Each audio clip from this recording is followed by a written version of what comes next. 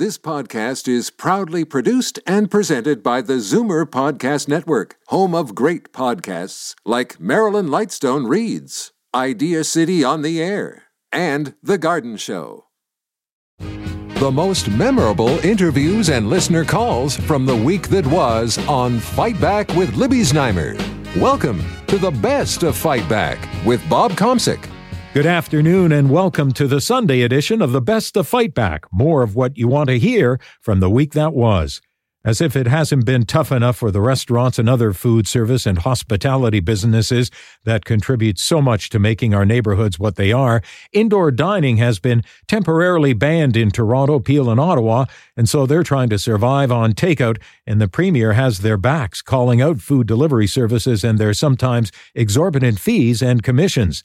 Libby talked to Joseph Nguyen of Tam Vietnamese Street Food and Cafe, Donna Dewar, co-owner of Mildred's Temple Kitchen in Liberty Village, and Tony Ellenis, president and CEO of the Ontario Restaurant, Hotel and Motel Association.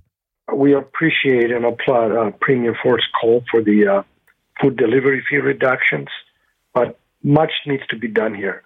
We need a permanent solution.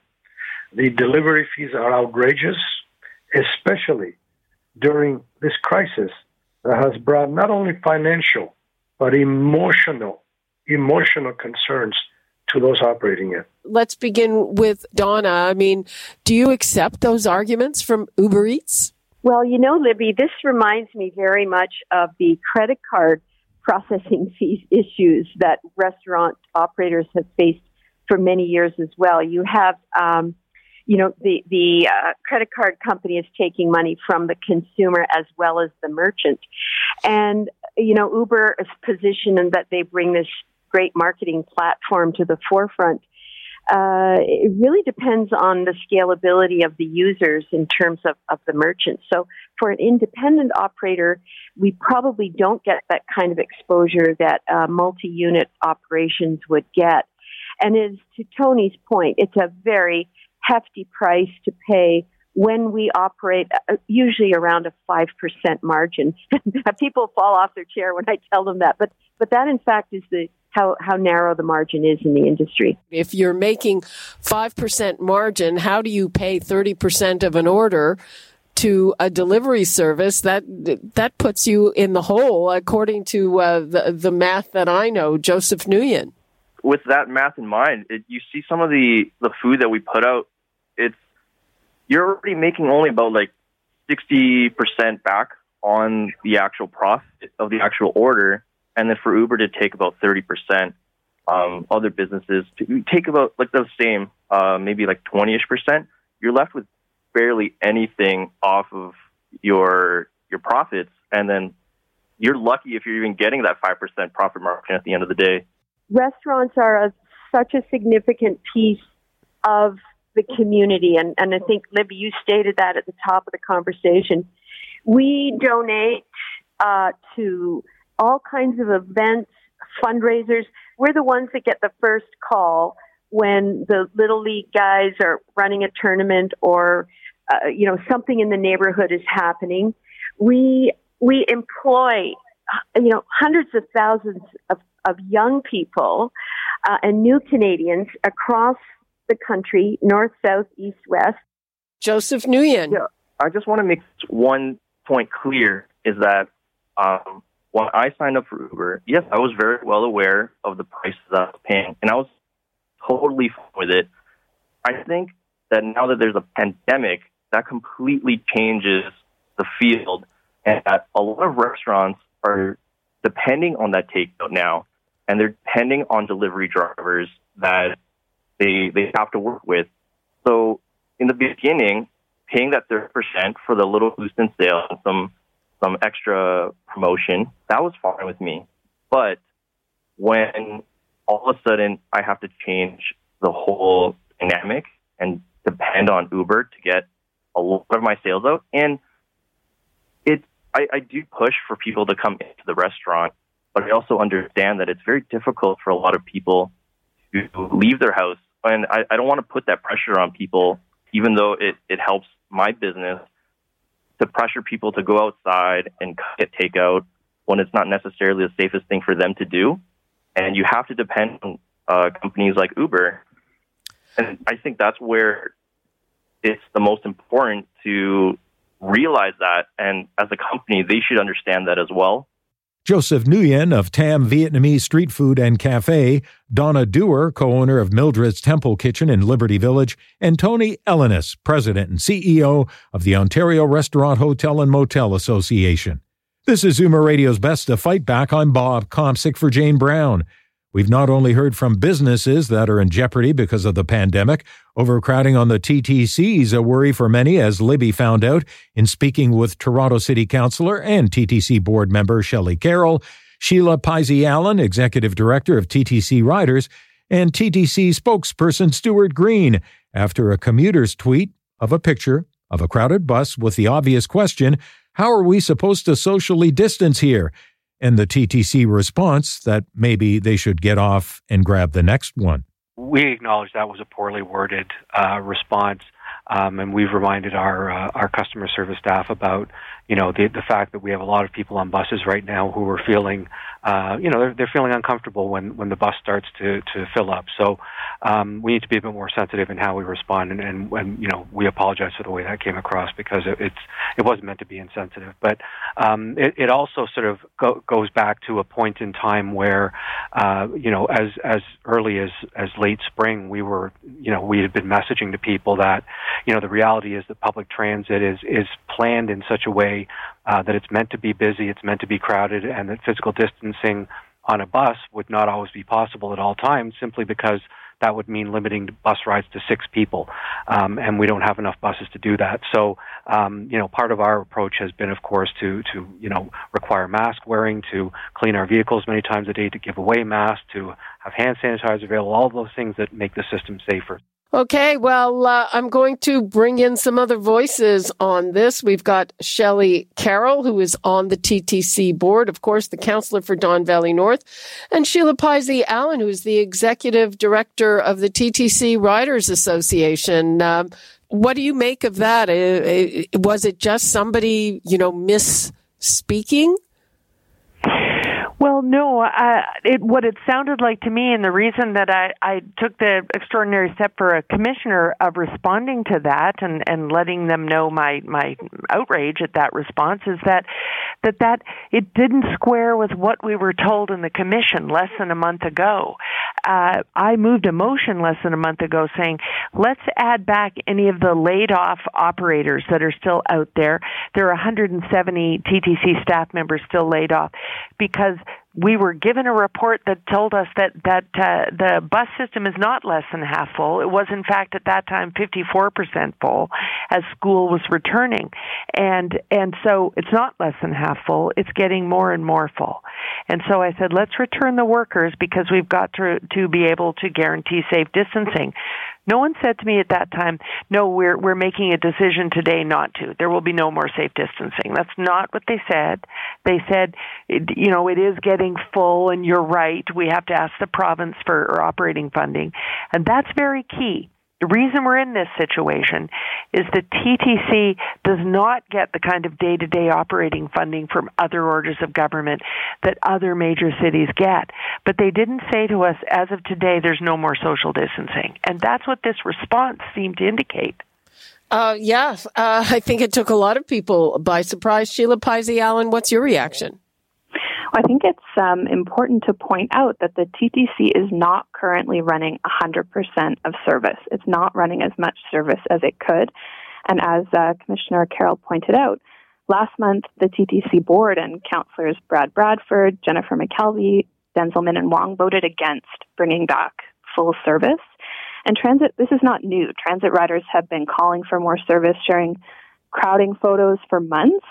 And so what's really insensitive is not just a tweet saying you should wait for the next bus. It's the lack of action from the mayor and from city councillors to do as much as possible and bring back as much service as possible. And the other thing that TTC could be doing right now is to fast-track more bus lanes so that our buses can move more quickly and serve more riders. And we'd also like to see more masks distributed. People have been, for months, raising the issue that people are not complying with the mask rule, and people don't feel safe.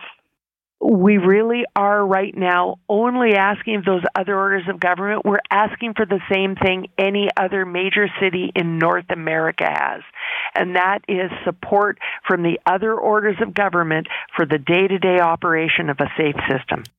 Toronto City Councillor and TTC board member Shelley Carroll, Sheila Pisey-Allen, Executive Director of the group TTC Riders, and TTC spokesperson Stuart Green. I'm Bob Komsic, and this is Zoomer Radio's Best of Fight Back. Coming up after the break, having trouble getting a flu shot? You're not alone. You're listening to an exclusive podcast of Fight Back on Zoomer Radio. Heard weekdays from noon to 1. Good isn't good enough. Make way for the best of Fight Back with Bob Komsic on Zoomer Radio. Welcome back. So, is there or isn't there a shortage of seasonal flu vaccine? The health minister says there is not. It's just that the first shipments were sent to high-risk settings like nursing homes. But people clamoring to get those shots early are telling a different tale. Long lineups, waiting lists, and being turned away. Libby spoke with John Papasturgio, a pharmacist with Shoppers Drug Mart, Dr. Elisa Naiman, a family physician with a medical station clinic in Toronto, and Toronto family physician, Dr. Iris Gorfinkel. Well, at our place, it's kind of interesting. We were sent 85 doses of high dose for 2 doctors. So what do you think? That was taken, all doses were spoken for within 2 days. Within 2 days. And how many patients? Does that leave us now with high dose? Answer, 0. We have no high dose left, which is very disturbing. So we called Toronto Public Health to try to, get some more vaccine. And unfortunately, we were advised that we cannot even reorder it until October 19th and not pick it up, and that's us going there until October the 29th, which I think is not suboptimal to say the least. And so you had 85 doses. How many patients over 65? Oh my gosh, hundreds. Okay. Some hundreds. I mean, it's. I don't know the exact number. Probably around 300. 500 easy. 500 easy. Dr. Elisa Naiman, what was your experience? So I have a practice of 7 doctors, and we have about 7,000 patients, and we received roughly 350 regular doses and about 150 over 65 doses, and we're probably in line with having about 20-25% of our patients are probably over the age of 65. And so what happened? Well, so it's been very, very frustrating because initially Toronto Public Health informed us that we were all going to be getting a shipment last week. And I guess we're one of the fortunate clinics in that we did get a shipment on our regular day last Wednesday. And originally they had said that you could reorder as of the week of the 12th, which was this week. And then last Friday afternoon, we got a communication from Toronto Public Health saying that they're having problems with distribution and that you can't reorder at all until the 19th. And we've actually begged and said, can you please just give us a little bit? We'll come and pick it up. And they're like, we're going to lose our job. You can't come and get it. We can't make an exception for you. So we're basically in a holding pattern until Monday to try to order more. And we have patients calling being very, very upset because they can't get their vaccine. And I think and this is really, it's exactly what you said, that usually we're early to vaccinate. Usually we don't vaccinate till the last 2 weeks of October, but there's just so much demand because people have been told that you need to get a flu shot, and the government hasn't been able to properly distribute it in a efficient way. Okay, let's bring in John Papasturgio. And John, one of the things my local pharmacy told me when they offered to put me on a waiting list, they said, you know what? Part of the problem is that we don't even know how much we're going to get. So how is your supply managed? The way they distributed flu shots to pharmacies was the first order was about 40% of what you did all of last year. It came in a little bit short of that, but the reality is the volume has been much, much higher. Last year, during the first week of the campaign, I was probably doing 50 flu shots a day in my busiest store. I'm doing about 300 a day now.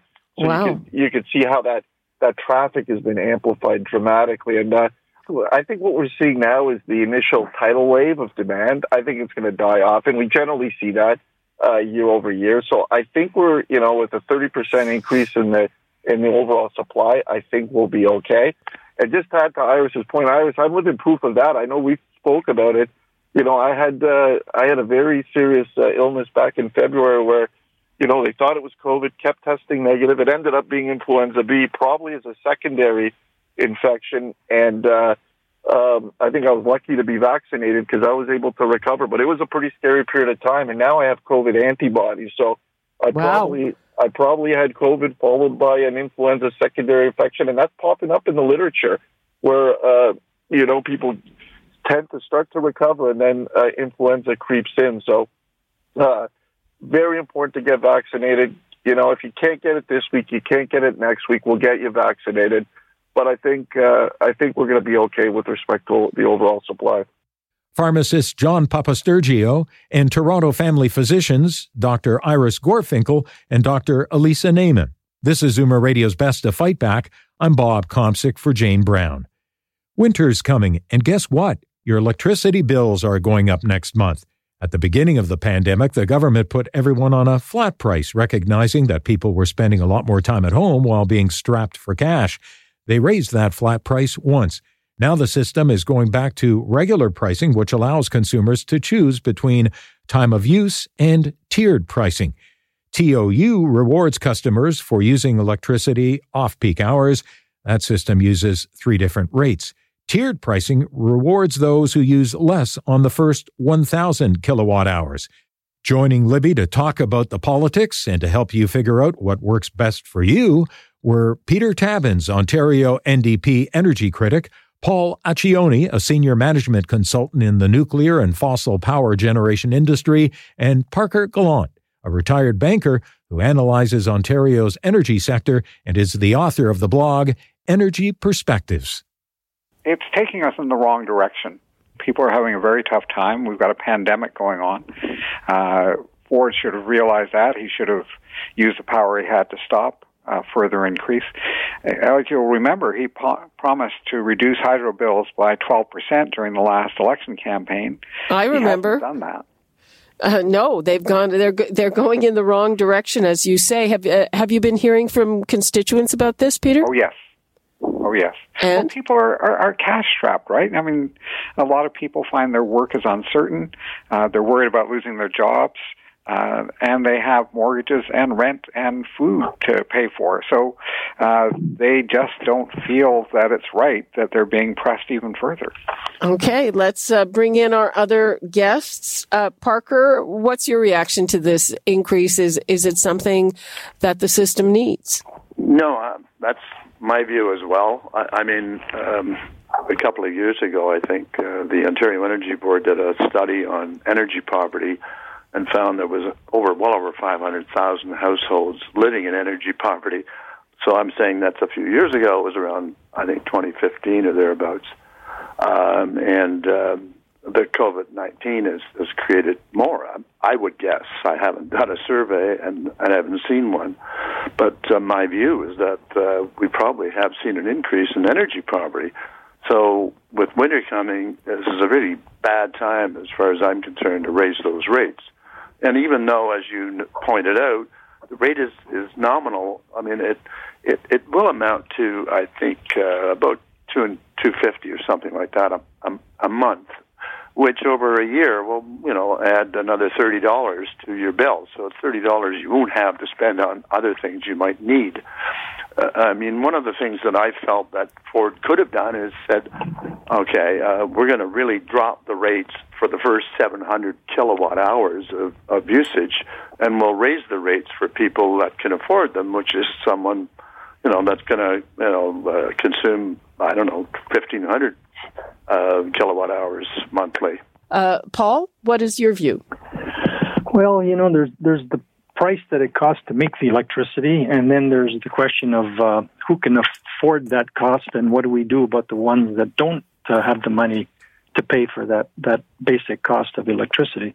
We can't forget that there are 3 rebate programs that the government has initiated over the past several years. There's the COVID relief, there's the low income emergency assistance program, and there's the ongoing Ontario electrical support program. So people that are on relatively low income, 2 people below 29,000, and 4 people below roughly $39,000 or $40,000 a year can get ongoing relief on their bill. For example, the OESP program gives you a $45 per month reduction in your total cost. That's both the commodity, which is the electricity, and the distribution and transmission costs, which people forget about, is about 40% of the total bill. So there are programs for people that are in trouble, and they should tap them. They have to apply, unfortunately, for all these programs. So they need to know if they're in the low income category, and then go out there and apply for those rebates. I know my mom is on a low fixed pension, and she gets $45 a month rebate every month. It brings her electricity cost almost to zero. Yeah, my view is that, as Paul suggested, you should look at your usage. But my view is also that Doug Ford could do something about looking at reducing the cost for the lower level of consumption, up to 700 kilowatt hours. Okay, and Peter. Yeah, as long as the government's focused on looking after shareholders and not hydro customers, we're going to see higher prices, and it's going to be tough on folks. NDP energy critic Peter Tabuns, Paul Accioni, a senior management consultant in the nuclear and fossil power generation industry, and Parker Gallant, a retired banker who analyzes Ontario's energy sector and is the author of the blog Energy Perspectives. I'm Bob Komsic, and you're listening to the best of Fight Back. Coming up, what you had to say about the week that was and the Fight Back Knockout Call of the Week. You're listening to an exclusive podcast of Fight Back on Zoomer Radio. Heard weekdays from noon to 1. Zoomer Radio, pulling no punches with the best of Fight Back with Bob Komsic. Fight Back with Libby Znaimer brings you comprehensive coverage of the news stories that interest you and your reaction to them on the phones. Here are some of this week's best calls. Joan in Toronto says people should just pass on food delivery. What I don't understand is why can't people just go pick up the food? I live in a major townhouse complex, and I've had more than once. I've come out in the morning, and there's been a food delivery at my door. I've never ordered I've gone and picked up takeout many times, but never have I ordered it. And I took one look at the bill that one night. I mean, they could have walked down the block and got it for the same meal for half the price. So people are just throwing that money away for this Uber Eats. I mean, it's just that somebody's got to do something about it. It's absolutely ridiculous. They don't even knock on the door. I see in my complex, because there's a lot of young people, Uber Eats is there every single night. Ken in Toronto gave the side of an Uber delivery driver. I have to make a statement. You've got some greedy restaurateurs on the line with you. It was explained to them before they signed up for Uber or the past Foodora or any of the services that the business they're getting is not included in their current overhead, which is covered by their current business. This is extra business, probably outside their delivery zones, that they wouldn't have had anyways, for the most part. And I have run into several accountants who own restaurants, and they have said to me, we agree with Uber in the way it's set up. If you take $30 for your marketing efforts and paying the drivers and for all the extras, and we keep the amount of money that's left over after our food costs, we are making 24%. Dave called to say in Brampton, they're not just only looking at higher hydro rates. In Brampton, we're lucky. We're going to get nailed with two now. Well, two costs. First of all, you're saying electricity's going up. We just got nailed with what they call a storm surge charge. Any rain that hits your roof, now we're paying for. It's costing me $120 a year, $30 every 3 months. So what do you think of this electricity increase? Really, I need that like I need a hole in the head. And now, Fight Back's Knockout Call of the Week.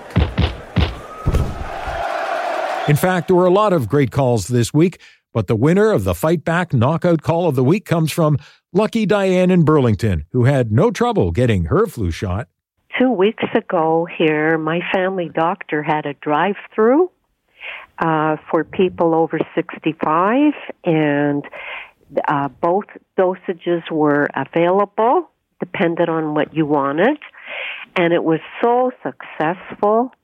And I'm not sure if he has planned another drive-through for younger people or not, but knowing him, he probably is going to do it again. They had there was a nurse who came out and helped us.